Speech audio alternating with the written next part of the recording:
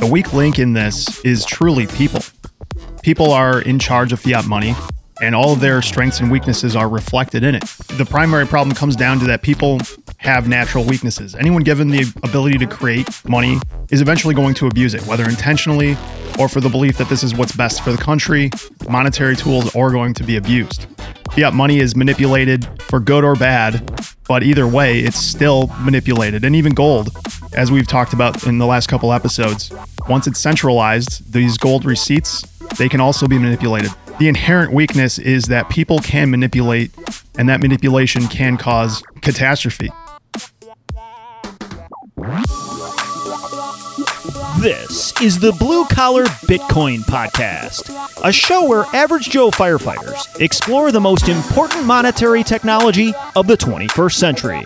We talk Bitcoin, we talk finance, and we talk shit. Ladies and gents, we are delighted that you've taken the time to drop by the Blue Collar Bitcoin Podcast. In this episode, we continue our Bitcoin Basics series. This is episode number 3 in the series, where we hone in on what constitutes good money and why Bitcoin has characteristics and attributes that make it a marvelous tool for moving value in the digital age. If you missed the first couple episodes of this series or want to stay clued in on the entire series, all Bitcoin Basics episodes are linked on our website, bluecollarbitcoin.io/Bitcoin Basics. Throughout the entire series, we're joined by Daz and Seb from Looking Glass Education. As I'm sure all of you agree, these two gents are full of wonderful insight. Check out their work at lookingglasseducation.com, and you can see more of Seb Bunny's work at sebbunny.com. In this specific episode, we talk about a number of Bitcoin's remarkable characteristics, of which there are many. One of the vital elements of Bitcoin's magnificence and usefulness is its censorship resistance and bearer nature, its ability to be self-custodied.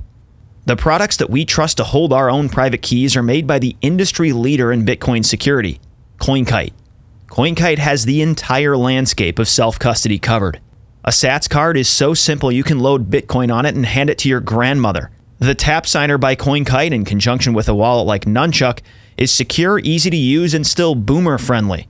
The Cold Card wallet is usable for Bitcoin beginners all the way up to the most advanced of users. And coming soon, CoinKite has announced the Cold Card Q1, which can currently be reserved. This takes even the features and design of the Cold Card Mark IV to the next level. The point I'm making here is that when it comes to Bitcoin custody and security, CoinKite has something for everyone. There is no excuse. Start learning how to take possession of your Bitcoin. Get 5% off the Cold Card by using promo code BCB, and you can support our show by purchasing all CoinKite products at our affiliate link provided down in the show notes. If you have not gotten your tickets to the Bitcoin 2023 conference, well, what the flip are you doing? Tickets will continue to go up from now until the conference starting on May 18th. You can get 10% off with discount code BCB, that's BCB. The speaker lineup at this event is incredible as usual, but beyond the robust education opportunities, these few days in Miami Beach are just an outright blast. Come on down and join the party with a plethora of passionate Bitcoiners. Again, that's code BCB for 10% off tickets, which you can get at b.tc/conference. All right, folks, sit back, relax, and enjoy episode 3 of Bitcoin Basics. All views and language expressed by the hosts and guests in this podcast are solely their personal opinions and do not reflect their employers or organizations they are associated with. Do not treat any of the content in this podcast as investment advice or as an inducement to follow a particular strategy. This podcast is for entertainment purposes only. Daz, Seb, welcome back. We missed you boys. We've been out of town for the last week, and we missed doing this, honestly. We're happy to be back, and we're especially happy to be joined by the two of you. Thanks, boys. Good to see you. It's good to be back as well. Yeah, it's been a long couple of weeks, but keen to jump in, talk some more shit today. Heck yeah. Yeah, we're rested, recuperated. We were out in Big Sky, Montana, us and 7 other dudes we work with. And, I mean, speaking of hogs, Josh, by day 3, it smelled like a neglected petting zoo on the first floor of that Airbnb. My God. I mean, we basically just dieted on frozen pizza, chicken. Like, we cook high-end meals at work. super high-end shit, healthy. We let our hair down on this trip.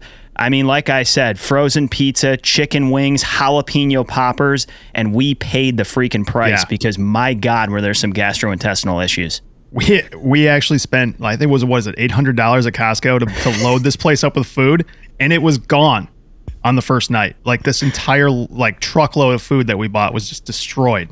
Oh man, I was gagging on the first floor, Josh. I swear to goodness. I walked past one of the bathrooms and I outright started to gag. It was that disgusting. I don't know whose fault it was. Could have been you, could have been someone else. I'm not taking claim on that, but I'm also not denying it. Seb, we hear the snow is not great in your neck of the woods. Fill us in. What's the deal? I am definitely jealous of you guys' trip. Yeah, definitely jealous. We have been... Yeah, there's something called a Pineapple Express where basically you just have like a ton of good snow and you're like, this is going to be phenomenal. And then the temperatures just shoot up and cook everything. And then you just basically just have a big, heavy, wet, slab of cement. And so that's just what's happening here. And right now it's raining pretty heavy outside. And hopefully it turns, the temperatures drop and we get a little bit of snow again. But yeah. Got to join you guys next time, man. We've got to get Daz out because Daz has only seen snow once in his life. Oh my gosh. I knew enough not to eat the yellow stuff. It's the lemon stuff. It's the good stuff. I hate to make you jealous, Seb. The first day we hit the slopes, we had 10 inches of fresh powder. It was like nothing I've ever seen. I mean, we see a lot of snow in the Midwest, but these mountains, obviously, and that powder were incredible. It was a hell of a day. Exhausting when you're hacks like us, too. Absolutely exhausting. When you fall over and then you lose a ski and then you got to try and find the ski again. Yeah. Seb, the rest of these guys are losers on this trip. They're all snowboarders, and they don't, Yeah, Dan was the only weirdo on two pieces of plywood out there. 2 snowboards? I don't know what he's thinking. Yeah, he had 2 snowboards on for some reason. I don't really understand that, but whatever. I mean, whatever floats your boat, It's swinging back. I see more and more of the kids these days are asking to jump on the skis and the snowboard. So, yeah, it's coming back. So in Australia, we have to settle for, most of us have to settle for wakeboarding. So on the lake. So that's as close as we sort of get. And I'm a board maximalist. I'm not a ski maximalist. So there you go. Yeah, dude, wakeboarding kills skiing any day. Wakeboarding is a hell of a good time. Yeah, I get ganged up on these trips, Seb. I am a lone wolf, man. I need you to come on one of these because it is open season on me with the skis all week. I know that, April 1st, I think the US is opening its borders back up to Canada. So we should organize a ski trip. That'd be freaking awesome. Seb will take somewhere that will end our life, Josh. I guarantee you that. What you do, Seb, and I don't think I'm up to, I want to come back to my family afterwards. I don't want to risk it that much. Seb will go, we'll just go on a small hike. Yeah, right. We went into the resort with just a ski resort, not touring or anything, with Greg Foss. And we ended up getting cliffed out, and Greg finds himself on this 40, 50-foot cliff. And I could have sworn he was about to have a heart attack. So that was a close call. Well, so how did he get down? He ended up, it was kind of a sheet ice day. And he's just perched on his 2 ski edges on the top of this 40-foot cliff. And his buddy and I are flexible enough to kind of get one ski, turn it around, and then turn the other one around and then skate out. But Greg is not the most flexible man in the world with his best job for 35 years. So he had to back out there, slowly take off his skis, and he was pretty scared. There's a few podcasts I think he's mentioned it. Yeah, see, I pictured Foss as a snowboarder. I don't know why. I just pictured Foss just tearing it up at the park on a snowboard, but I guess I had it all wrong. He trades bonds as well, which are not that cool, so I understand why. Yeah. We're pumped to get into the topic. The goal here is to discuss the characteristics of great money, and there's so much to explore here. I'm excited to see where each of you take it, because we could take it in a lot of directions. We'll stick with the typical plan of who knows where the conversation goes. We'll hop from guy to guy. I thought I would kind of kick us off with a little bit of just an intro thought, setting the parameters for the conversation, laying out the canvas such that you guys can grab the paintbrush and the paint. When we're talking about the characteristics of great money, we got to answer, why do the characteristics of money matter in the first place? What makes for a great form of money? In our first couple episodes, we covered a lot of misconceptions. One being that, money is a government creation. We explored the fact that it's an emergent phenomena wherever trade proliferates. we've established that money is so deeply ingrained in how we do things that we're sort of inoculated to its usefulness. We don't even know why it's so important. It's the water we swim in. It's the air we breathe. We've established that tools and technologies spread because they are useful, right? And so when we're talking about what makes great money, we need to define purpose. We need to define its usefulness. What makes a great money? To what end is it great? Right? And there's a lot of functions of money: transferring value across time and space, facilitating trade, improving communication in a marketplace, broadening efficiencies in an economic system. So today, I think the goal for the four of us is to establish what characteristics or attributes best fulfill these purposes of money that I just mentioned. What is going to prove to be the most useful in the digital age, given today's economic environment? History demonstrates that our species tends to converge upon the best tool for whatever purpose is intended. I think the four of us agree Bitcoin has some characteristics that make it potentially the best system in existence when it comes to executing the movement of value. Hopefully we can do our best, audience, to enumerate why Bitcoin is so marvelously and unstoppably useful. Any thoughts here? Intro comments from the three of you? I think a good place to start while we're on this trend here is to talk a little bit about bad money and a couple of examples about what made money bad, how it got to be that way. And this will kind of give us something to contrast what good money is off of. So the book, When Money Dies, something I've been reading over the last couple of weeks. And I've read it in the past, but it's a good refresher to come back to. I think, Daz, you mentioned that.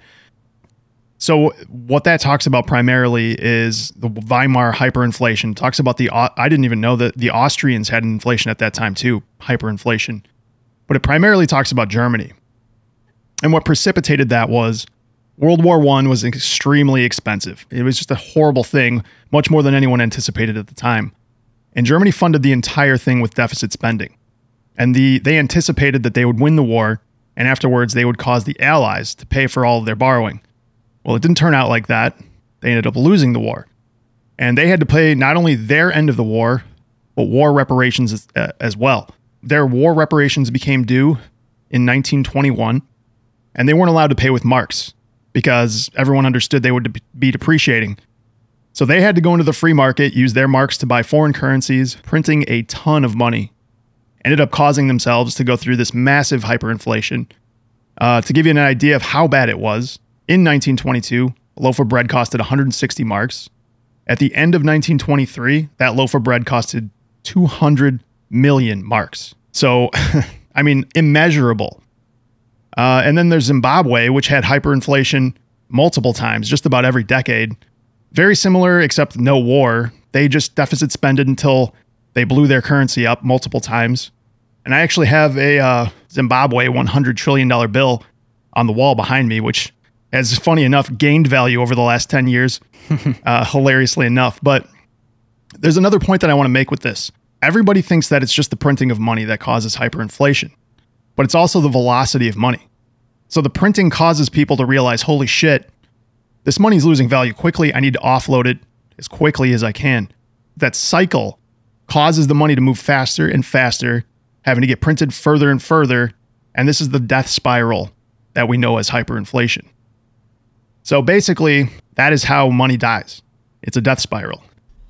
That book is phenomenal. I highly recommend everyone read it. It's a tough read. It's not I wouldn't say it's an enjoyable read, and it's a bit of a mind-blowing read, but it is such a good example of what happens when money dies. And if you look at that and the events that occur and the sort of byproducts of that hyperinflationary event, there's a lot of parallels to currency and what it's doing at the moment, with stock market behaviors and the gold price. And Luke Gromen's mentioned this numerous times over the last couple of years. He's got this chart of the gold price and the volatility that happened through that Weimar Republic. So while gold is like a really good, strong peg through the time, that volatility in the underlying unit of account, which was the German mark, it's such a wild swing between overvaluation, undervaluation, and then next minute it just shoots off up to the sky. And what, like you just touched on this before, Josh, is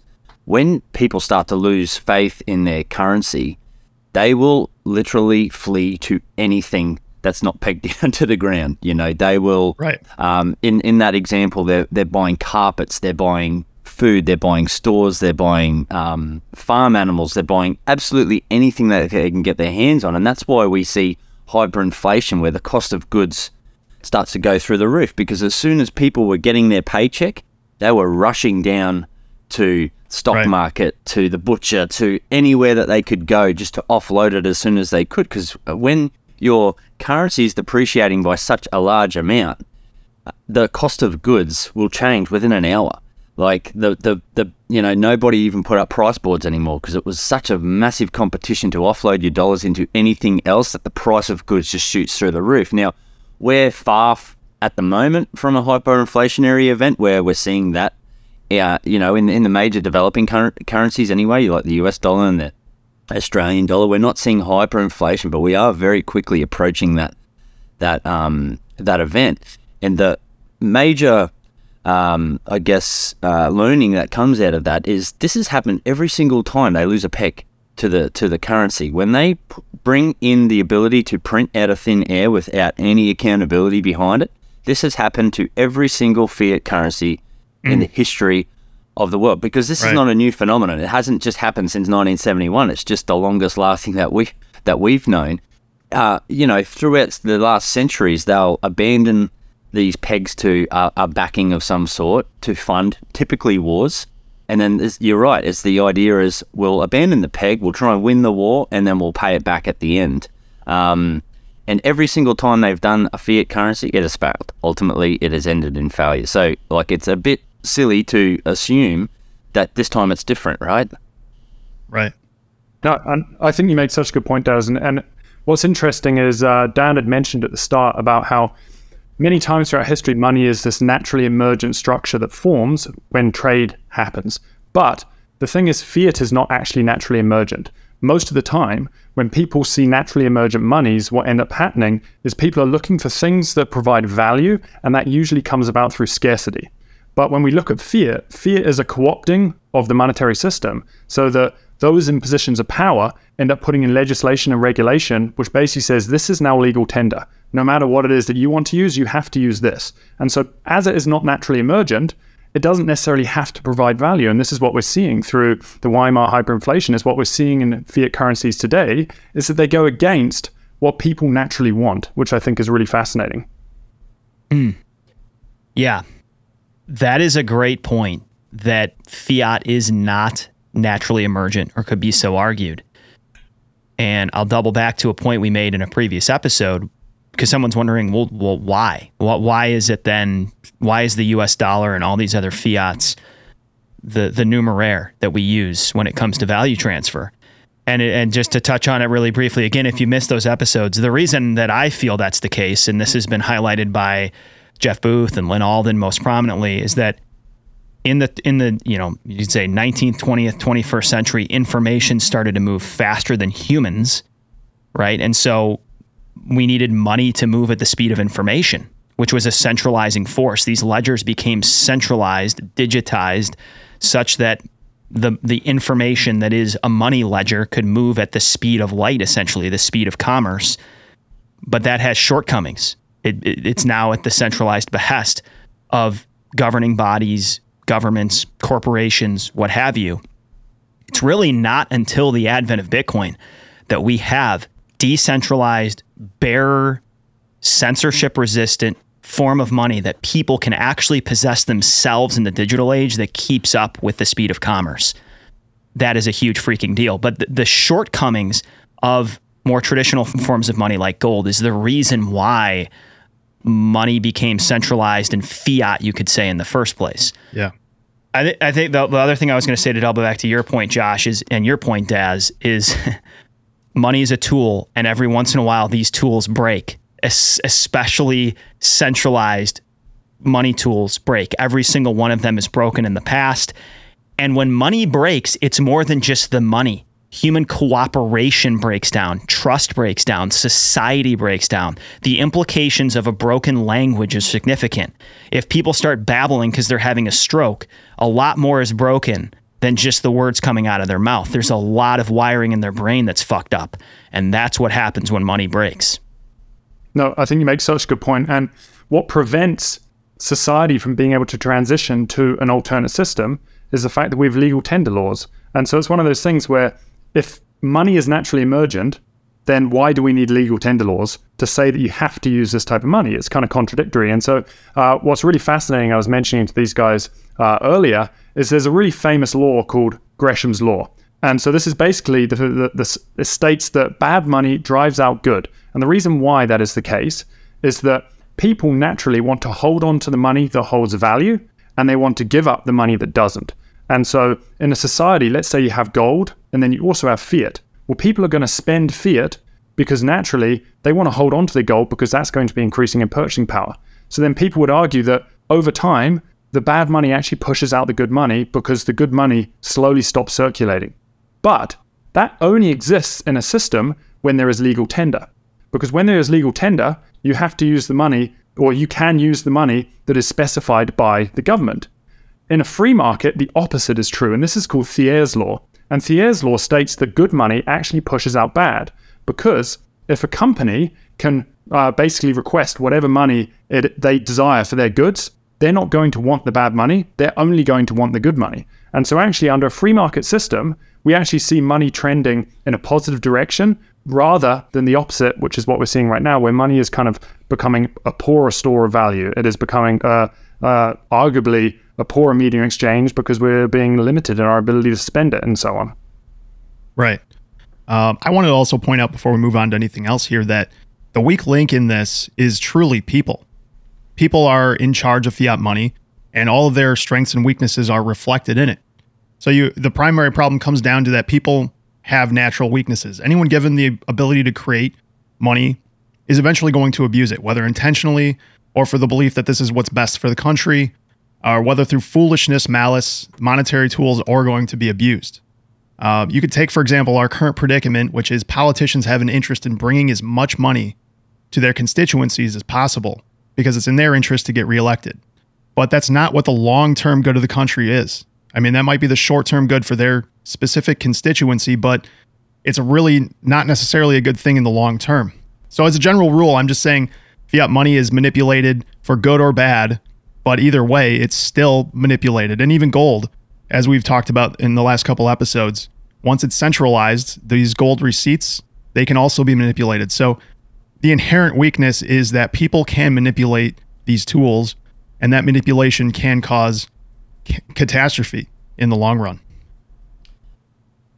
I think just a really good point, just to wrap all of that up, is the actual definition of that word fiat is by decree. So it's from the top-down approach. It's like, you must use this if you want to participate in our society, and it's really easy to jump down these rabbit holes and start thinking of these evil centralized bodies and that sort of thing. But at the end of the day, whether that's true or not, regardless, it exactly aligns to what you're saying there, Josh. It's incentives. So if you're incentivized by the way that the system works, like Charlie Munger's recent comments is a classic example, and Greg Foss and Larry Lepard were just on Swan Signal, and I recommend everybody go and listen to that because it's hilarious. These two older gentlemen, very wise, a lot of experience in trading in fiat markets. They're actually both coming on together here in a couple weeks. Man, I love them, mate. They're just hilarious. Yeah. And they're both teeing off on Charlie Munger. Like, why would you take technology advice from a 99-year-old guy whose whole wealth has been tied to this fiat monetary system? And this guy just outwardly praises, the CCP and China with their way of banning Bitcoin and so forth. And it directly threatens his underlying, you know what I mean? So it's just a great example of how incentives, and that's his own, show me the incentive and I'll show you the outcome, is his own famous quote. And he's living by it day to day. So I just find it hilarious that, these people so incentivized by this system that they've created with being able to print money out of thin air and and we've mentioned numerous times on this series already, is this Cantillon effect. So the closer you are to the money spigot where that gets dripped in, the better off you become, because the closer you are, typically the asset prices will start to increase as an outcome of the way that this money is injected into the economy, raises all asset prices, and these rich capitalist people are the ones who own all the assets. So of course you're going to benefit from that. It's like, you're printing money, it's great. Look at the stock market. It's going, look at my bottom line. It's going through the roof. I've read his book, Poor Charlie's Almanac. Everything in it is pure wisdom. I think it was written like 20 or 30 years ago. But the fact that a guy who has benefited most from capitalism is going to back the CCP and give them praise for what they're doing is laughable. And it's, I don't know, it's an indictment of the Cantillon effect, exactly as you said, Daz. No, it's mind-blowing. I'm on the exact same boat where I'm just like, man, you see these guys, and maybe they've just got those blinders on where they can't see that they have benefited so much from the current system. And what I think is so fascinating as well is the fact that when we actually step back and look at our current monetary system, by being able to print money, you could argue, or even those in positions of power that say printing money is like we provide benefit to the economy, even if you just step back and look at it from a moral standpoint, it is still totally unjust, because inflation or monetary debasement through whether it's a fractional reserve system, whether it's through printing, is a violation of property rights, because it is the involuntary theft of purchasing power, which is morally unjust. You're taking purchasing power from one individual and you're giving it to yourself to be able to spend where you see fit. And for those that are kind of, I myself am not religious, but for those that are religious, even the 8th commandment says, like, you shall not bear false witness against your neighbor, which is effectively, you shall not steal. And so if you're religious and you're pro-fiat, you're going against the commandments, which is pretty fascinating, I find. Yeah, I think a key point that can't be made enough is that back to the fallibility of humans, Josh, if it can be abused and misused, it will be at some point, especially when the incentives are improperly aligned. And a lot of the way that we transfer value across time and space right now is reliant on centralized decision makers. Even if they're benevolent, someone eventually is not going to be. And that's the way we have to think this through in the future from an ethical standpoint. Yeah, I think it's proposed here to go. I want to talk just a bit about game theory. And this is kind of dovetails in with talking about humans and the way they interact with each other, the way they do what's best for themselves and where the incentives lead them. Von Neumann I think it was in the 30s, off the top of my head, but he's the father of game theory, one of the smartest people that's ever lived, according to a lot of his contemporaries at the time. He basically invented game theory, and it's basically the study of interactive decision making, where the outcome of each participant or player depends on the actions of everybody involved.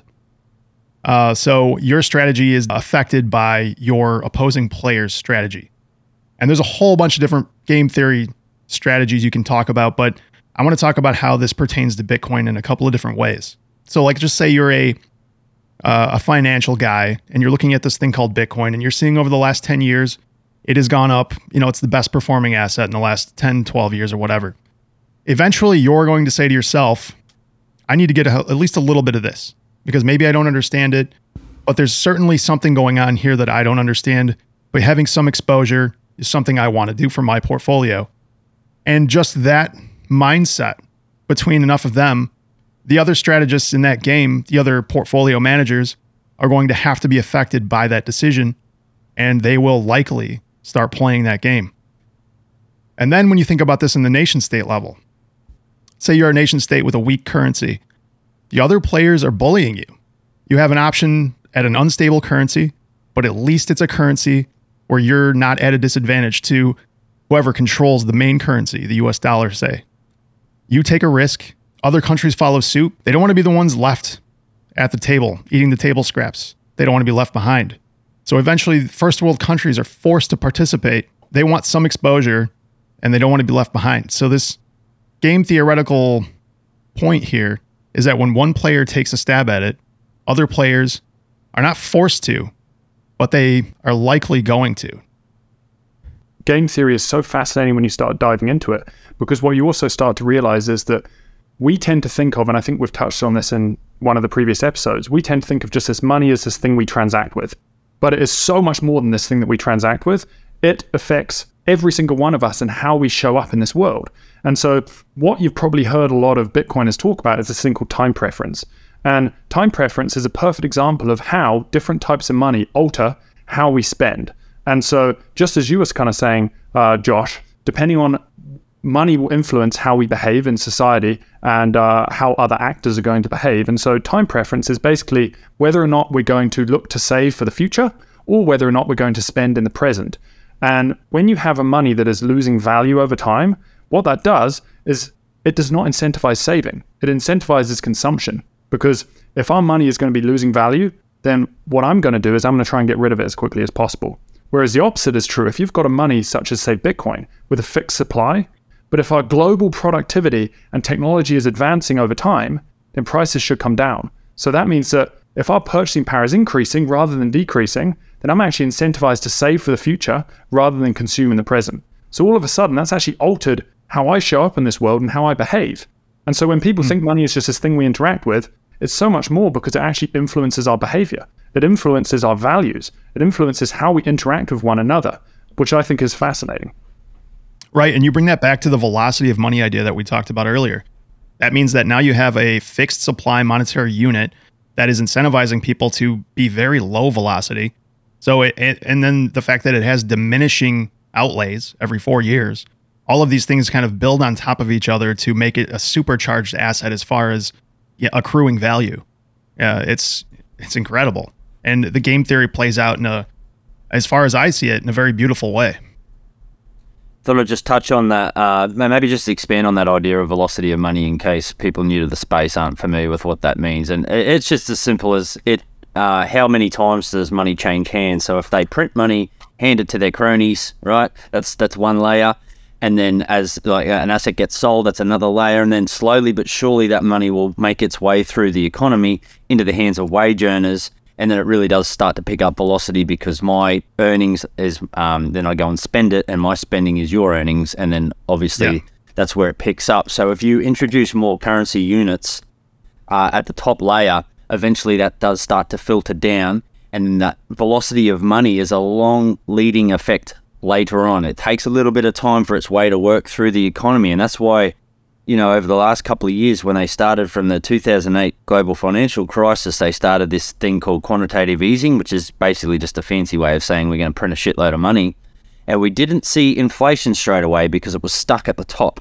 And it inflated all of the assets, and it didn't really go down any further straight away. But as we sort of kept going with that, and then we hit COVID, that crisis, and then we printed a shit ton of money, it was very quick in the onflowing effects, and it was also coupled with supply chain shortages and blockages in that. So when you have those two things, introduce more currency units and what resulted in a lot less goods and services, that's where we've really seen that velocity pick up.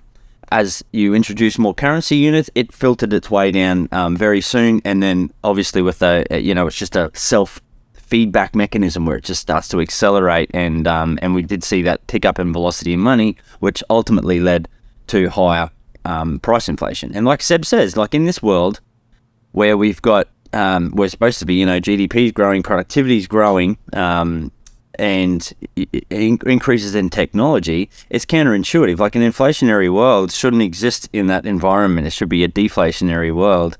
But when we've got such a big debt burden in a deflationary world, that's a major, major problem. So again, it comes back to incentives. They're incentivized to create a system and create the economic environment whereby we flip that those deflationary forces and inflate that debt away. So I think you touched on this earlier, Josh, is the price of bread through that Weimar Germany hyperinflationary event went astronomical. So, the US at the moment has got a $31 trillion debt level.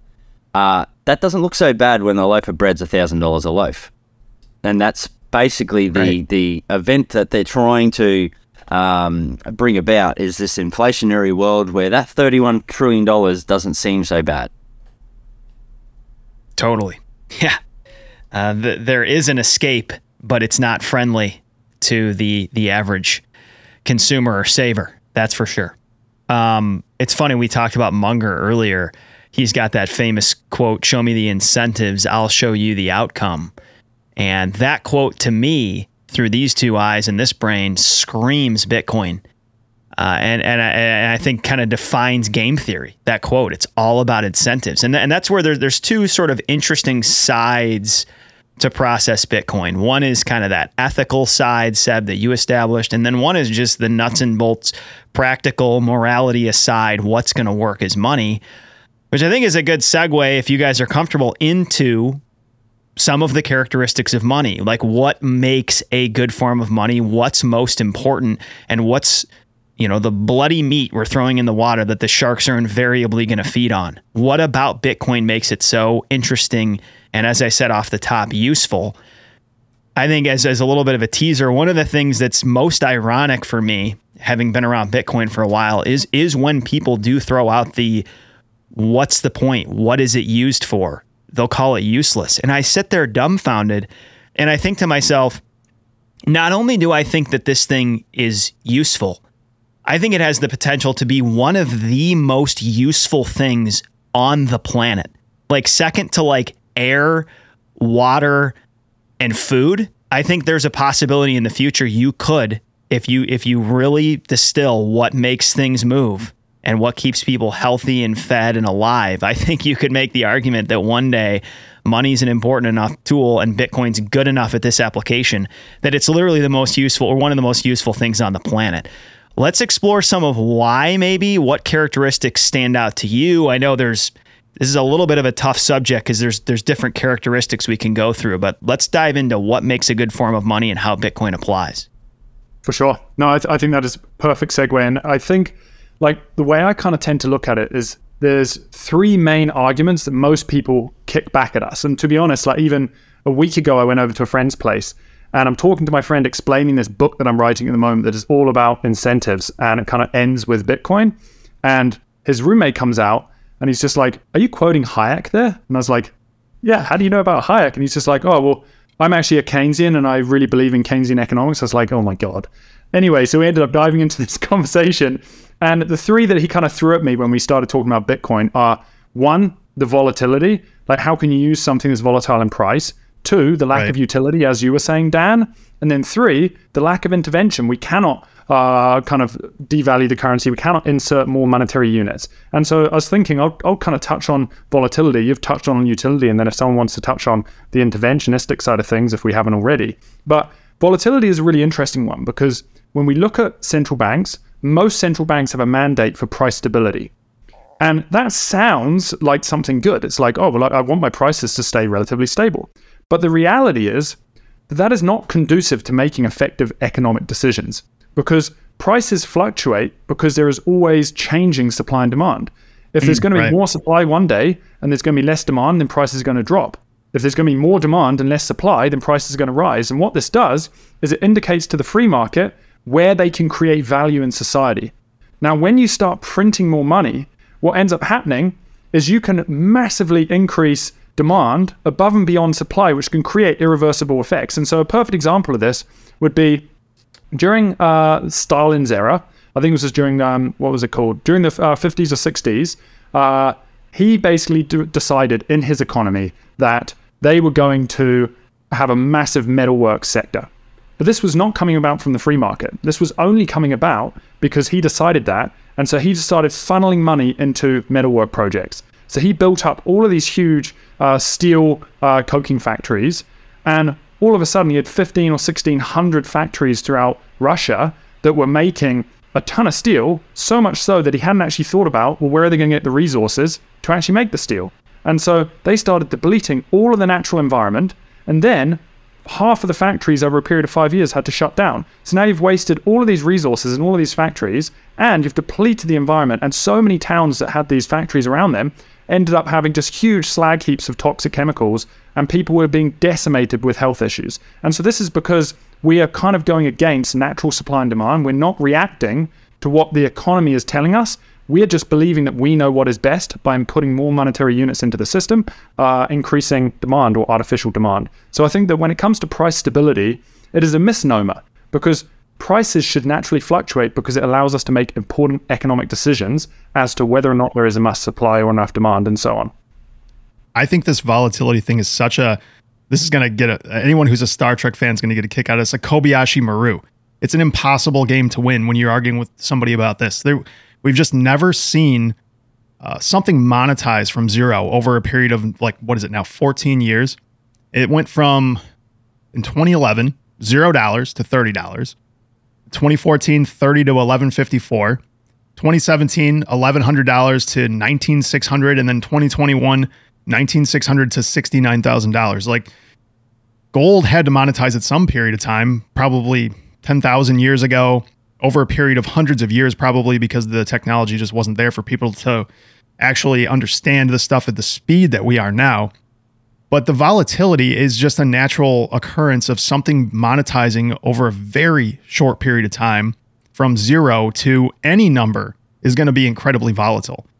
That just makes it really difficult to have a real argument with somebody about, like, the volatility being good or bad. It's inherently volatile just because there's very few people have any true understanding of what this thing is. Number one, there's 10,000 alternatives that seem to the layperson as if they are viable, which they very likely aren't. But if you have no idea what you're looking at, they seem like they could be. Totally. And it's just, this volatility is something you have to get comfortable with because it's not going away anytime soon. And Seb, I'd be really interested. Did you learn anything from this guy, the Keynesian? Like, I'm always interested in, like, I'm sure you had a rational discussion with him and you went back and forth, but is there anything that you drew from him that you thought, oh shit, like, that's a great point? It's such a challenging one because I believe we should always try to form our opinions at the very last moment and go into every single conversation as objective as possible. For sure, and the thing that is just so challenging is that I think that we've never truly had a period. The closest I can think of is, say, like the Florentine, but we've never really had a true period of free money and where there's been no intervention whatsoever and it has been decided by the free market. So it's really hard to create comparative examples of showing why this may be more successful or the benefits over, say, a fiat interventionist system. But it's really challenging as well because at the same time, his approach was, he said that my argument sounded as if I had watched a few YouTube videos about Bitcoin. And then immediately it's just like, I've spent the last like 4,000 or 5,000 hours diving into this subject. And then he said that, well, fact checkers say that Bitcoin, it doesn't really provide value. So to me, I was just like, I don't know how far this argument's going to go. It's really hard to be objective with somebody who's going to just toss you into the fire like that without actually 100%. Giving real reasoning to what you're arguing. You know, that's the hard thing. Like, there's so few people that will rationally displace their own thoughts and ideas to actually examine yours and vice versa. Like, if you're able to do that, you're in like the 1% of people who can reason, because there seems to be very few of them these days. Well, it's tough because I asked him, I was just like, okay, name the areas around Bitcoin that you believe are like in the middle, the way media kind of portrays Bitcoin. Name the areas of Bitcoin which you believe do not necessarily have value, or why Bitcoin you believe is going to fail. And kind of he touched on these, like the volatility, the lack of utility, the intervention, that it's not being used, all of these type of things. And you can, once you actually start discussing these and breaking them down, you can give a rational argument back to them that I would actually argue the opposite. It's just the problem is mainstream media is not incentivized to promote Bitcoin as it stands, given our macroeconomic climate. And so it's challenging to fight, or it's challenging to debate individuals that only look at mainstream media and are not willing to actually go down the rabbit hole and read resources written by individuals that understand the subject. Yeah. Sorry to keep chewing on that bone, but again, it just boils down to incentives, and like the mainstream media are obviously funded by very large corporations with a certain narrative to push, right? So anything that's sort of fringe to that mainstream is just pushed aside, even for curious journalists, which is a real shame. But like, just bringing that back to like volatility and I mean, you can't sugarcoat the short-term volatility, but as a society, we've built up so many mechanisms by which you get your dopamine hit from the short term. You know, you log into Facebook and you see all your likes from your post of your freaking Eggs Benedict in the morning, right? So, you know, it's that short-term dopamine hit, and that's why it's so hard to get so many people to look at a long-term view of this thing, where you just see these cycles, like Josh was pointing out, all of the increases in price, big 80% drawdown, increase in price, 80% drawdown over these cycles. And I'm a bit of a cycle maximalist until proven otherwise. These things are going to continue on. And all I keep, when I'm faced with those problems, is just looking at that equilibrium between supply and demand, and how price discovery happens with any asset between those supply and demand. And when we look at Bitcoin's fundamentals, we know it's a fixed cap supply. We know that it's a deliberate, predictable issuance over, the next 100 years to that cap of 21 million. And then all you need to look at is what's going on worldwide in terms of adoption. People are getting curious. Yeah. People are drawn into, maybe I should check this thing out. Like the perfect allocation. The worst allocation you can have to Bitcoin is 0, right? So again, it's about incentives and skin in the game. Josh, you now this a bit earlier. All you've got to do is just make your first purchase of it, and then that incentive is just inherent in you to want to learn it more. And as you start to tear off the layers and start to educate yourself, you're going to want to own more of it, which is going to drive your incentive to learn more about it, to build up on your conviction. And it's just about trying to get people to zoom out from this short-term incentive, I need a quick fix now. And that's exactly what the crypto markets and all those distractions occur. It's gambling. It's basically, I can buy this coin today and flip it next week for 100%. Like, that's what the attraction is. But if we zoom out and take a long-term view of this thing, you can deal with that volatility very, very easily by just establishing a Bitcoin savings plan, getting allocation to it. While the price is going like this, you can smooth that out as a line of best fit, and you become that line of best fit. So your allocation to it is incrementally growing, and you're not exposing yourself too much. You're getting, you're getting access to it, and you're smoothing out that volatility over time. And you just need to take a long-term view of this thing. Start to shift your whole mentality around what you do week to week as far as getting out of that fiat currency, because it's losing value over time. And the whole society is just built around that. This is one of the things that I like to ask people when they say that this is tulips or this is some other nonsense. I challenge those people to tell me or give me one example in history of something, a commodity, a stock, or anything there that they want to talk about that has bubbled itself up, has gone completely fervor like this 4 different times in a decade. Something that has every 4 years on a cycle turned into a Gartner hype cycle where it's had a blow off top, died, remained completely dead for 2 years, and then suddenly revived itself in order to do it again times 10. There's nobody that I've ever had that conversation with that could identify one other thing that has ever had those characteristics. And so the argument would be that this is simply a monetization schedule more than it is tulips from the Dutch or the internet explosion in the early 2000s. Like, that was a one and done. It didn't happen again. So the point that you just made, Josh, about tulips, like if I was to talk to that guy that you interacted with, Seb, and he's sitting there and he's giving you all the reasons he doesn't like it. But as a Bitcoiner, you just stand there and you stare back at these people and you say, let's remove all the ethical stuff.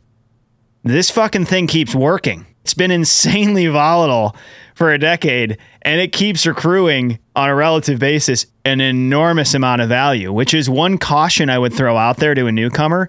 Just because you don't like it, or you don't think it's good, or you don't think it provides the regular inflation schedule that you've grown accustomed to because you're a Keynesian, Bitcoin doesn't give a fuck, and nor does the game theory and incentives.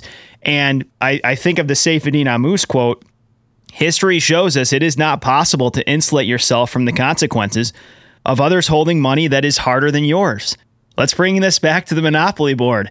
If I have fucking Park Place and you're holding hundreds and the banker has 4 other boards behind him and all the cash and he just keeps spitting out hundreds ad nauseum, guess what's going to go up in value? My Park Place, right? So even like ethics removed, and maybe we can parlay into scarcity here at some point, but this is the hardest money humanity has ever had.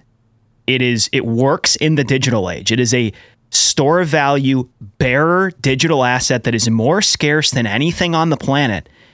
And the supply side is totally and completely inelastic, meaning no more of this comes online. It is completely programmatic. It's a complete brick wall. All we're concerned about is the demand side. And there's a lot at work that indicates people are going to desire this because of its characteristics. And in so doing, the price is going to go up. There's only one way the equation moves. But yeah, there's a lot of like, I don't like it. Well, it just keeps doing this over and over again. So get with the program or face the consequences is what I would say. No, spot on. And I think that there's also just one more thing that we want to touch on volatility, because we haven't actually touched on it, which is the fact that when we look at the price volatility that we're experiencing in Bitcoin, I would argue, and I'm sure that you guys would agree, that this price volatility is a product of our current monetary system. It is not Bitcoin in itself. And it is because we kind of introduced the idea of Gresham's law, like bad money pushes out good. And when you have a system where over time our money is worth less, people are incentivized to take risk. They want to try and outpace the rate of inflation. And so they're jumping into assets, they're jumping on speculative ideas, trying to outpace inflation in whatever means necessary. Yep. Now, the problem is, if someone owns a bunch of speculative assets that are illiquid, but then they also own Bitcoin, which is highly liquid, as in you can enter and exit it really quickly, what ends up happening is the moment the central bank decides, you know what, we're going to tighten monetary policy, all of a sudden, all of those individuals that have a bunch of Bitcoin that is highly liquid, they need capital because they're struggling because their assets are declining, so they start selling Bitcoin.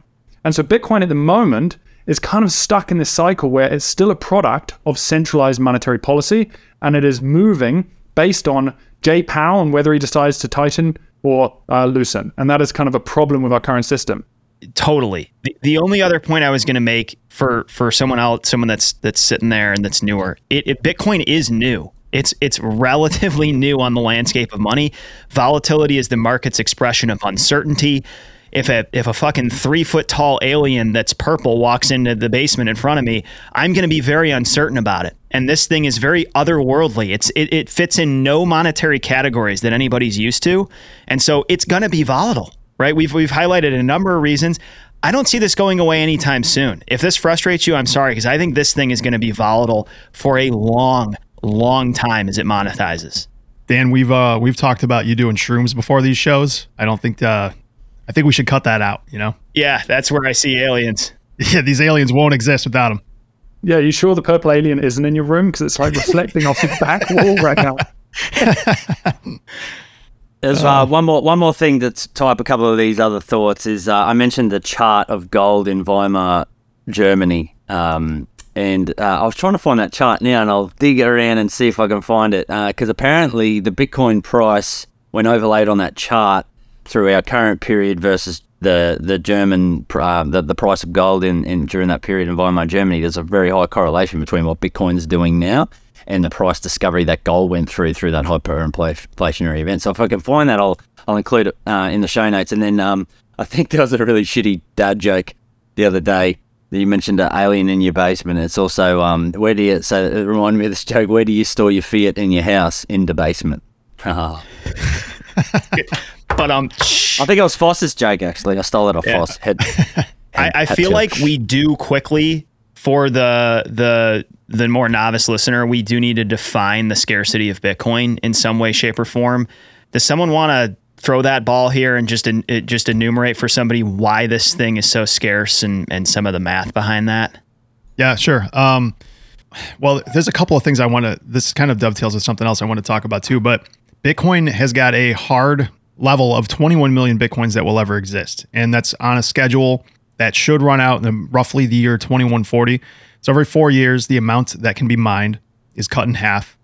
And that is on a schedule that is established that will continue for the next 4 years for the next 100 years or so. That is not something that can be deviated from. That's not something somebody can change.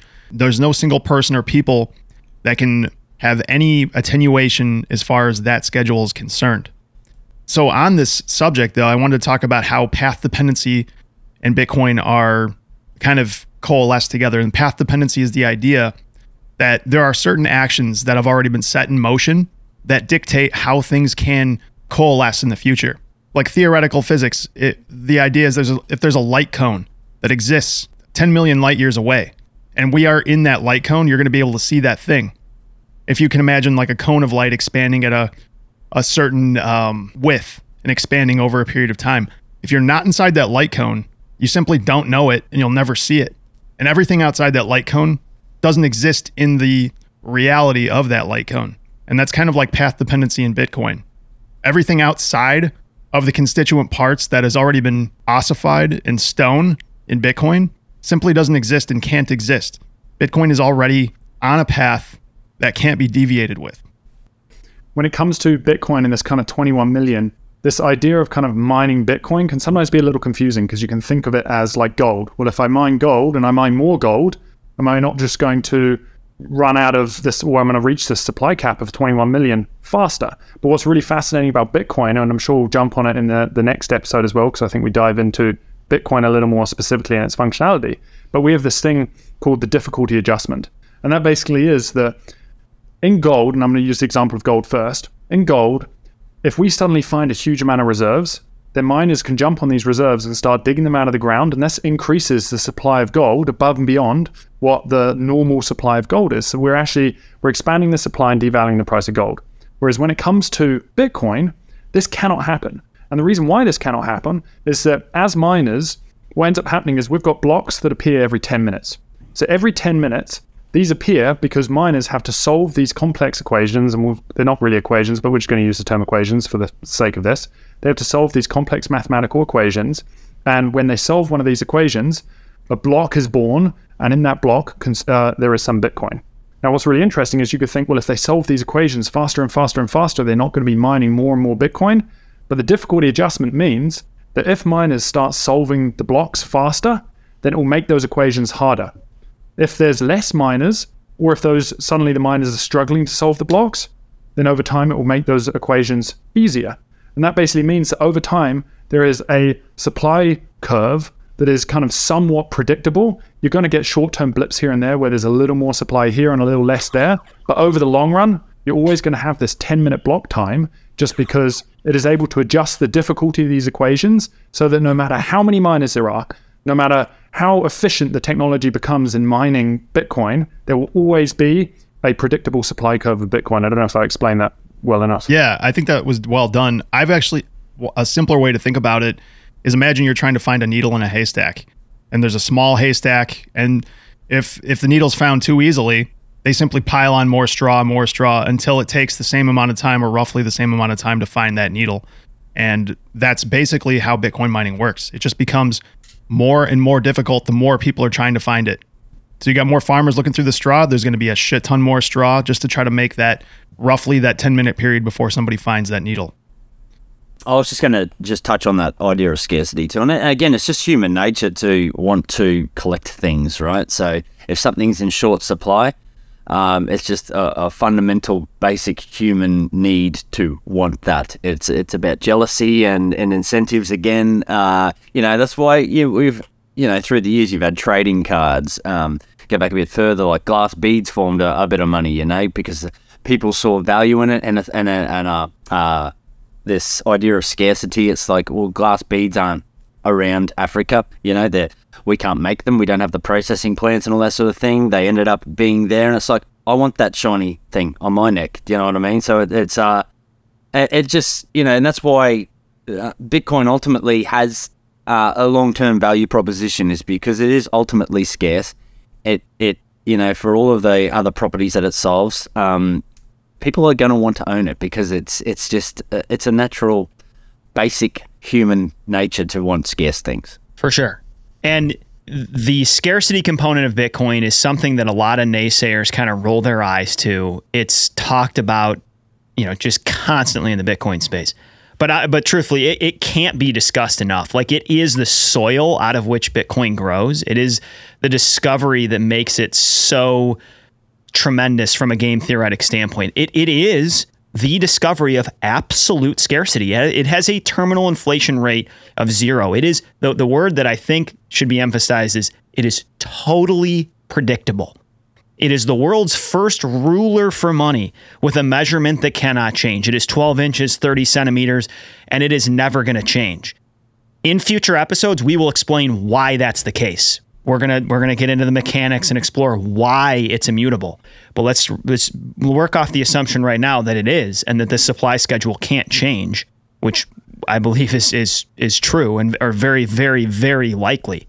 The significance of that discovery, it just can't be overemphasized. And to add numbers, the scarcest thing on the planet, through time that's worked as money has been gold.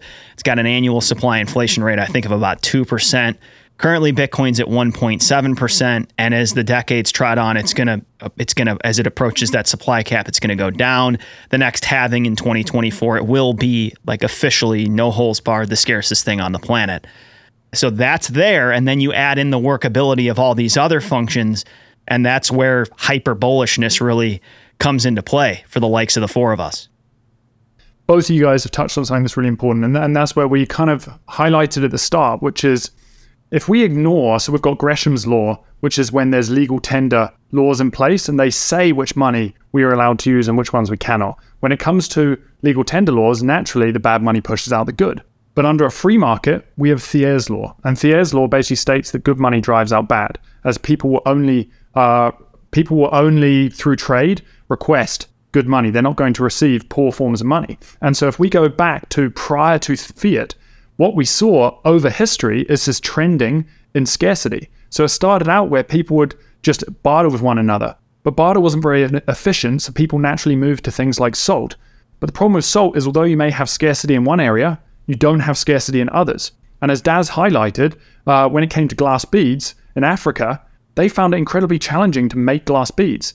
But when the European settlers came down to Africa and they started to recognize, why are they trading with these things like glass beads? We can produce these things en masse. So what do? They go and produce millions of these glass beads, ship them down on boats, debase the currency, which arguably led to the slave trade. And so then people started to look for other things like metals. And then metals went from copper, and then they went into things like silver. And then eventually we kind of landed on gold. And the reason why gold has been in its position for hundreds, if not thousands and thousands of years is because of its scarcity. We've never found something more scarce. But now we have something that is arguably more scarce, and it is truly scarce, because even something like gold, in theory, what happens if a comet with 50 tons of gold hits Earth? That's going to massively inflate the supply of gold. This cannot happen with Bitcoin, which I think is really, really fascinating, and it probably segues perfectly into some of the other properties of money, if anyone wants to take it. Or Daz, you got it? Yeah, I was just going to frame up sort of that evolution of money is sort of how our money takes form throughout the ages. Is it starts with a store of value, which we've talked about today. Like volatility-wise, zoom out, Bitcoin is a sensational store of value until proven otherwise. If you get exposure to it early enough and you hold it long enough, it is going to store your value extremely, extremely well. Obviously, we've touched on it ad nauseum, deal with the volatility, but there are tools at your disposal to do that. But as we move on from store of value, it morphs into the next iteration or evolution of money, which needs to be a medium of exchange. So that's where you are. We're in that period right now with the Lightning Network, which we'll explain in depth over the next couple of episodes. But it sits on top, and it's opening up this layer for transaction for people to be able to exchange that value quickly, easily, cheaply, and a couple of properties that we've touched on already is instantaneous settlement, transfer of that value with no trust. So it's ticking off all of these boxes in which we have deviated from different forms of money over time, from barter to medium of exchange, to metals to fiat. It's always been these trade-offs, right, as we're sort of going through. So just bring it back, medium of exchange, store of value, medium of exchange. We're very much discovering that at the moment, where we're building out that circular economy where there are the layers to enable that medium of exchange. And the last iteration of an effective money is a unit of account. And again, in the Bitcoin community, we're starting to discover that as the final iteration of the money, but that's going to take a longer period of time as a widely adopted medium. And that's when you start pricing things in that money.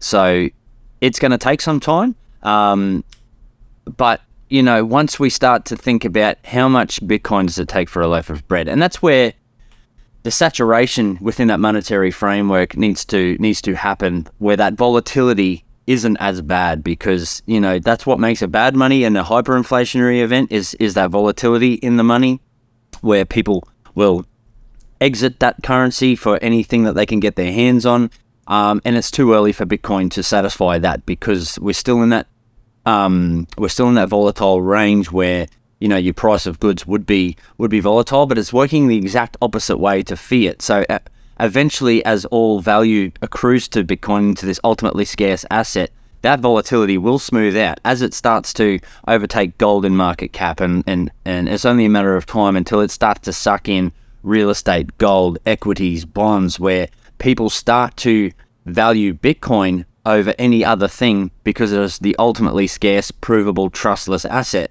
People will naturally accrue to it, and as that occurs, that volatility naturally smooths out over the longer term, and that's where we tick off that final box as a unit of account where we start pricing things in Bitcoin. Daz, you touched on this a bit. I want to touch on portability a little bit more. Portability is a place where Bitcoin crushes everything else, especially for settlement. So portability is basically how easily this thing is to be sent to a counterparty. Daz is in Australia. We're in the US. I could send Daz some Bitcoin. He will receive it in 10 minutes or so.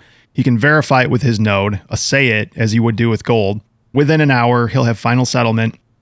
He'll be good to go. This is where gold's true weakness is. I can hear gold bugs listening to this saying, well, gold does all the same things as long as you actually take physical possession of it. It's just as good, if not better. And I would agree with that for some of those points. But portability is, in essence, what makes Bitcoin truly better than gold. And that means that you don't have to centralize it. You don't have to have a counterparty, a centralized counterparty that can lie to you about, like FTX did to a whole shitload of people.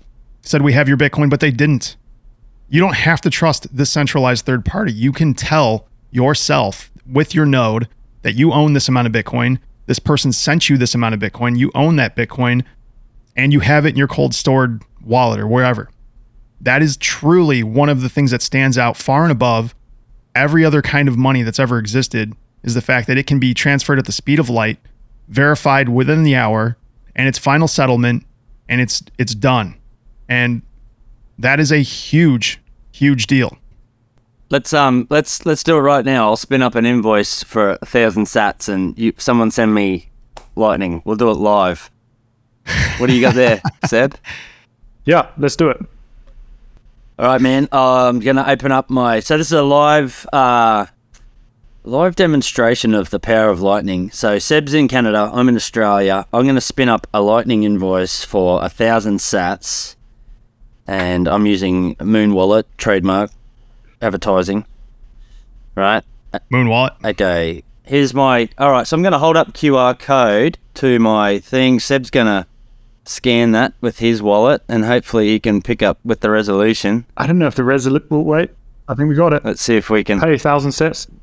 Okay, I'm paying right now. Nice. You can see. Man, look at all my funds there, boys. Look at all those sats. Loaded. Damn. Doxing myself here. Doxing my stack. Here's why I love this demonstration.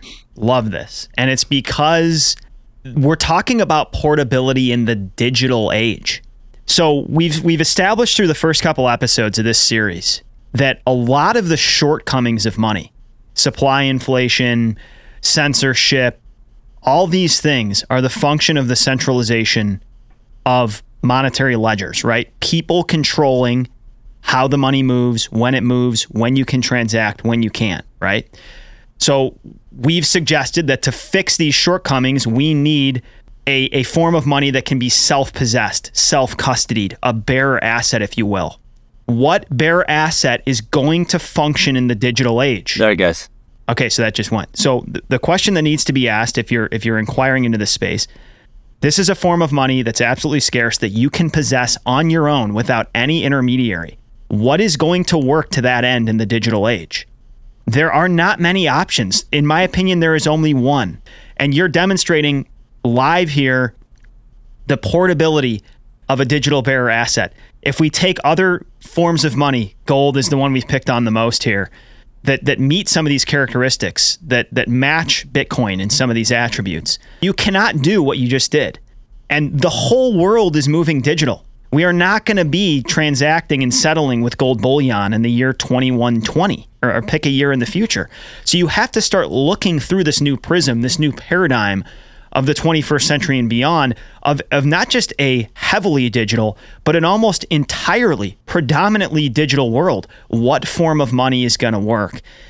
I feel like this is a good transition point, and it kind of maybe could be subsumed under this characteristic of portability.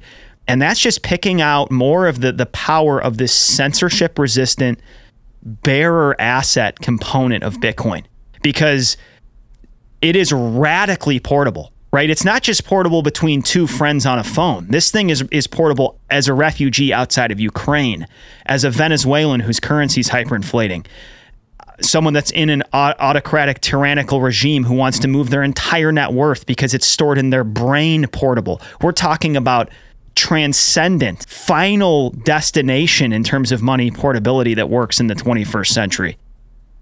Yeah, I mean, you raised so many good points, mate. Like, that wasn't possible a couple of years ago. We just sent 30 cents worth of Australian dollar value internationally. I mean, granted, it wasn't instantaneous, right? There's a bit of plumbing behind using different wallets and few different reasons, but that was quick enough for that to be amazingly, we just sent 30 cents worth of value for next to nothing in cost from one border to the other. I've used this personally for purchases overseas because it was the easiest, frictionless way of transacting value to make a purchase. Like, we're still so, in a globalized world, we are still so restricted on our payment rails through the traditional system that they're dinosaurs, man. They're just so far left behind. And you raised this point, Dan. No one could stop that. There's absolutely not a power in the world that could have stopped that transaction or reversed that transaction. That is final. It is settled. It is in a wallet that I hold the keys for. Nobody else can seize or reverse, and that's just such a profound understanding. Like, it just looks so basic, it looks so easy, and it's like, wow, big deal. But when you really start thinking about what just went on there and the implications that opens up for the world, particularly in people in authoritarian regimes, it is just a mind-blowing technology, and it cannot be stopped. Well, I think as well, like, something that is so profound about this technology, and I think we touched on it in the last episode, which is the fact that it kind of dematerializes borders. Because if we think about all other assets, whether it is our house, well, the reality is our house is taxed by the government. It's fixed in place. We can't move it. When we think about equities, well, equities are held in a domiciled brokerage account. It's hard for us to transfer them internationally. When we think about cash in the bank, there's lots of restrictions in place. It becomes almost impossible for us to move large sums of money or large sums of value overseas. And so suddenly, when you have an asset which is trustless, we don't have to rely on anyone else. It's permissionless. We don't need permission to move this asset. All of a sudden, capital is going to flow to whichever countries offer the most value. Now, that is fascinating, because those countries that do not offer value, if their people start fleeing, then those dictators, those people in authoritarian positions, are no longer going to have the capital to continue doing what they're doing. And so over time, talking about game theory, it incentivizes nations and those in positions of power to actually offer value, which is phenomenal. This is the first time in history we've ever had that. Amen. And it's really, really important to point out, we've touched on this a couple of times in the last couple of episodes, that idea of a protocol. And that's basically just another point to highlight. What we used was a protocol then. So Seb was using a totally different wallet developer to me, but we were using the same fundamental protocol to be able to transfer that value. So we're not putting any trust necessarily. There's going to be a whole market worth of participants and developers in this that are using this underlying. What we're solving is the protocol level. It's the same with TCP/IP, and Dan, you touched on that really well in the last episode. Is this protocol is enabling transfer of value, and there's going to be a whole market full of participants on top of that for you to be able to choose what values that you hold and how you want to interact with Bitcoin is going to become something that is more. There's going to be many different options and trade-offs on the stack that's built up upon this to be able to just enable you to interact with it how you want. You might want to hold your own keys. That might frighten the fuck out of you. So you might want to, put a bit of trust in a system with the trade-offs that come with that. But it's that stack that's getting enabled more and more as we go along to be able to make it easier for every person. If you're not technologically capable, then there will be offerings out there to be able to satisfy how you want to interact with it. Yeah. Hey, Seb, your comment a second ago that Bitcoin dematerializes borders. That's tweet worthy. We'll send that out later tonight. It's such a good point, though. Certain portals open up in the world that you can't close, right? If we look at the Internet Protocol Suite, that was a global information portal that opened up and dematerialized a lot of boundaries around information. I think Bitcoin did the same thing. Bitcoin is a global money portal that opened up, and there's no closing it. And for me, the killer app of Bitcoin, the royal flush of Bitcoin, is the scarcity card coupled with the digital and bearer cards, right? And bearer we could blend with the word self-custody, right? When you think about the things in the world right now that you can actually fully possess yourself, the list is very, very short. Very short. I mean, you talked about real estate. There's intermediaries there, but let's just give it the benefit of the doubt and say that could be one. You got precious metals, which we've covered. We've got physical cash, and then you're kind of left with Bitcoin. And when you look at the shortcomings of those things, the borders, the limitations, the centralized parties that are still involved.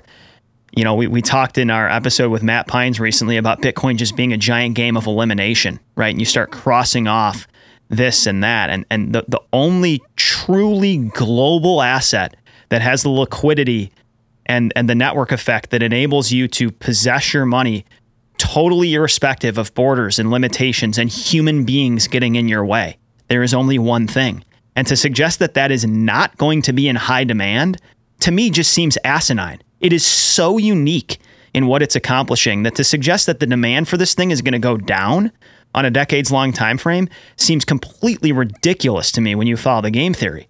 You'd say, okay, well, there's going to be demand for it. Now you're up against the supply card, the scarcity card. And you start putting the pieces together and you realize this poker game's probably going to be won by one player. Yeah, it's the other thing that you said that resonated with me too was dissolving borders. And I'm sure you've read The Sovereign Individual, but all of these things, I mean, it's insane that book was written like 25 years ago. And it's insane how it predicted so many of the things that we're seeing now. And if that book is to be believed, or if the arc of it makes sense, which so far it seems to, it makes a lot of sense that all of this game theory will play out where people will leave countries that are onerous. They will walk away, use their feet to vote, and they will have money that they can take with them. Unlike Weimar Germany, where almost everybody, there were a shitload of rich people who were completely destroyed because they were invested in government war bonds at the time in Germany. And they were trapped in the system, Josh, right? Because of the technological limitations, they were trapped in that system to some extent. Exactly. They couldn't take their money. And now they have the ability, like if we could transport Bitcoin back to that time and those people had the foresight to understand what was going on, they could have left Germany. They could have come to the US and they could have had their entire net wealth intact. They could have started their life without missing a beat the entire time. And that's the difference between the technology and what it's enabling today versus 100 years ago.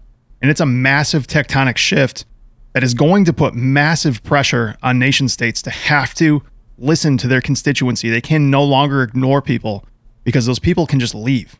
And they don't have to have any, I mean, they can say there's an exit tax, but guess what? How are you going to take that money? Unless they literally put you in a cage, that even then they can't take the money unless you give them the keys. And you know what? They can put a gun to your head and they'll get the keys. But short of that, there's nothing they can do to get the money. It's a game of whack-a-mole because the thing's it's natively digital. It's global. So if you say, hey, if you have Bitcoin, we're going to put you in a cage here. Well, somebody else in the world is going to see the opportunity, right? Exactly. So yeah, there may be a risk if you're confined to a certain jurisdiction, but on a long enough time frame, this thing's just going to keep popping up wherever it sees fit. It's a freaking mushroom in the forest. The game is basically don't be vocal about it like we are, because we're going to be put in cages. Yeah. Just shut the fuck up and own some Bitcoin and don't say anything.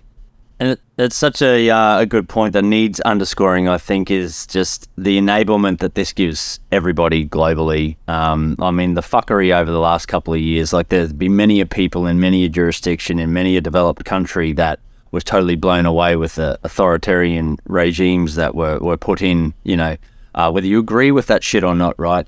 I think more than anything else, you need to understand this thing, because there may come a time wherever you are, shit turns ugly. And if you you just got to look at the examples of refugees fleeing. Like, they leave with the clothes on their back, they abandon their homes, they abandon their wealth, and they take whatever they can take with them, and run the risk of being seized. If you can cross a border with your entire net wealth in 12 words in your brain, that is, if nothing else, learn how to fucking use this thing, because that is powerful enough as it is, regardless of any of the other benefits that, learning about Bitcoin with the transaction layer and the store of value and all of these things, that, like, just knowing that, if you're a family man and you're the major breadwinner, I think for anybody, you'd just be curious and be like, that's possible. I need to learn about how to do that in case I'm put in a position where I've got to relocate in a fucking hurry. Like, it might not even be an authoritarian government. It could be world war, right? You need to flee wherever you are because, there's another country coming to invade. If I can take my entire net wealth with me in 12 words in my brain and just invent a story that uses those 12 words to make it nice and memorable, then that is a powerful, powerful offering in and of itself. No, and you guys both touched on something so powerful, which is the fact that, when it was you in particular, Joss, which is the fact that when it comes to violence in our fiat system, when all assets are pretty much either controlled by a third party, or if they are physical in nature, then they can be easily obtained through violence. All of a sudden we have an extractive system where basically the person with the largest army, the person who is the most powerful, has the potential to gain power above and beyond everyone else. Whereas all of a sudden, when you have something that is digitally native and it is self-sovereign, as in we can take self-custody of this asset, all of a sudden you cannot effectively obtain this through coercion or violence. The only way to obtain it is value creation. And so you have to cooperate with these individuals. And that's just where I think it's so fascinating, because as we go back to the game theory, you're basically incentivizing cooperation. You're incentivizing a system where we're creating value rather than extracting value. A lot of the arc of this episode is us establishing two things. The fact that this is a digital asset that is non-confiscatable across both time and space, right? It's non-confiscatable across time because of its scarcity, right? It's resistant to unpredictable supply inflation. It's the scarcest thing. We've established that. But it's also non-confiscatable across space because of its tremendous portability, its censorship resistance, its self-custody ability. I'm going to keep throwing out the word demand. This doesn't just apply to the individual. This applies to corporations. This applies to nation states. This is something else we talked about with Matt Pines. We live in a world where FX reserves at the nation state level are conditioned, right? Russia just had, and I'm not pro-Russia here, whatever side you're on. The point is they had $300 billion of dollar-denominated assets that they no longer have access to anymore. So even at the FX reserve manager level, they're going to be looking for a form of money that's non-confiscatable across time and space. It's the first thing to do this. It's the only thing to do this, which is another episode we'll talk about, because you may be sitting here thinking, all these other cryptos do the same thing. They do not. There is human involvement. There's over-centralization in the rest of this crypto space that looks nothing like Bitcoin. There's only one truly decentralized protocol, in my view, that is going to reliably execute on what it purports to do. And it's worth, reiterating again, there's two sides to this thing. There's Bitcoin, the asset, and there's Bitcoin, the network. And the network is growing exponentially. Whether nobody's asking you to marry Bitcoin. It's totally up to you if you want to store any of your wealth in Bitcoin, right? But the fundamental protocol layer for the network itself, people are going to be using this hand over fist, jumping in and off as a payment rail between. So it's really important that people start to understand the differences between network and asset. Asset is the price denominated in US dollars, right? It's the volatile thing we're talking about. But regardless of what you think about that, no one can argue that the network is not growing exponentially, and the real use cases building out worldwide around this thing. Coupled with that is the need to keep, it's a classic example of it, against the argument of Bitcoin wastes so much energy, and we'll dive right into that. Like it does consume a lot of energy, but that's what makes it secure, right?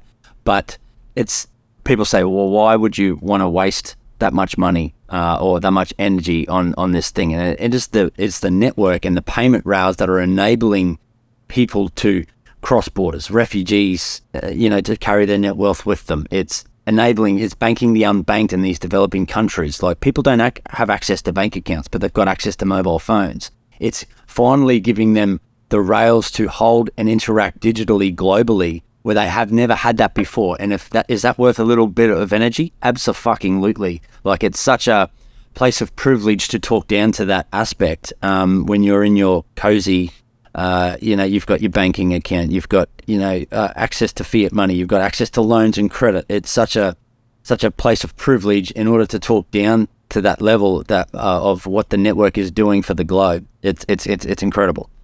I wanted to follow up real quick on what you said, Daz. It brings to mind that another attribute of Bitcoin in my head is it's radically inclusive, right? I mean, it's a form of money that not only does all the things we've established here, but it does this for a massive swath of people that didn't have access to financial tools previously.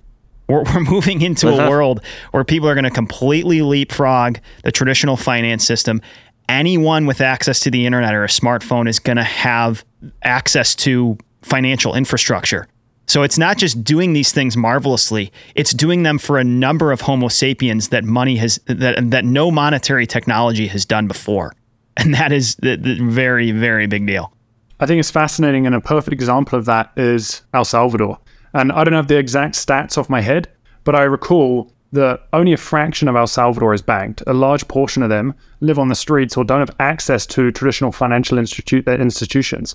And what's interesting is, since the adoption of Bitcoin, they have already outpaced the traditional banking industry in terms of the amount of users, which is fascinating. You're thinking about a technology that has been around, traditional banking, for hundreds of years, and it's taken all of this time to bank a fraction of their population, and Bitcoin within a year has outpaced that. That is mind-blowing. It's similar to the printing press and the internet itself. These are parallels that can be drawn, where just a huge number of Homo sapiens suddenly have access to something because of one innovation. Bitcoin does that same thing. It's the printing press meeting the internet and the gold standard, and it's likely much more significant in hindsight than we can even really understand at the moment. Yeah, it's a three-way between all three of those, Josh. Just a giant, wonderful orgy of the digital age. Just a menage a trois. Menage a trois. Boys, thank you. This was a productive and really fun run with you guys today. Always good, boys. Always good. I think we dived down some rabbit holes, and I think it's just, we said it before, the blue-collar people, they're our people, man, and they need to know about this shit. Like, the world is evolving. There's a whole heap of fuckery going on. You need to really understand how it is to become more sovereign in yourself. And I think this is one of those technologies, once in a lifetime technologies, that is going to enable humanity to do whatever the fuck they want. And it's a really powerful thing. I'm pumped to be part of it. I feel exactly the same way. What you guys are doing is absolutely phenomenal. Like, even the other day, Daz and I were on a call with two individuals, and it was a looking glass call, and we were basically discussing financing. And what's fascinating is Daz and I are both just like, you know what? We come from, like, Daz is an electrician. I'm a mountain bike instructor. Dahlia, our other partner, she is like a teacher and an engineer. When it comes to the financial world, it is not necessarily our expertise, but since diving down money, we've really started to understand this. And I think what's fascinating about Bitcoin is the inclusivity isn't just about being able to use money. It's also creating a system whereby people start to understand how our fundamental system operates. And I think that's what's fascinating about Bitcoin. More than ever, you speak to these individuals and people can start to describe what they believe money is. They can start to describe what the properties of money are. That has never happened before. People have just been handed down this money and said, this is how you're going to use it. And I think it's fascinating because it's educating the world. People are starting to take notice and they want to care. And in terms of empowerment, if you're listening and you're doubting, keep asking questions. Keep digging into that. Don't trust, verify. That's the mantra. I think what the four of us are saying, though, within this episode is that a digitally native asset that can be self-custodied with profound scarcity could very likely be a one-time discovery in our species that's headed in a fairly defined direction, that being upward. And to me, It may not be advisable for you to go in all in Bitcoin, but as you said earlier in the episode, Dads, a zero position probably doesn't make sense either. This thing has enough remarkable attributes. It's useful to an extent, or has the potential to be useful to an extent, that I would say get off zero would be my self-control suggestion here for the listener. I mean, this is literally just punk rock versus state-sponsored opera, man. The finance industry in general is just a very controlled, very lame place to be. Bitcoin is where it's at, man. It's fun. It's crazy. And it means a lot. Again, talking about like the whole allocation side of things, and this is not financial advice, but I finally, over the last few months, have finally orange pilled my mum after like years of rambling at her. And the way I kind of worded it is, it's just like, you know what? If you look at gold is valued between like 12 to $20 trillion. So let's just, for easy math, say it is $20 trillion. Now, Bitcoin is, I think it's around like $450 billion market cap. Let's just round it to 500 for easy math.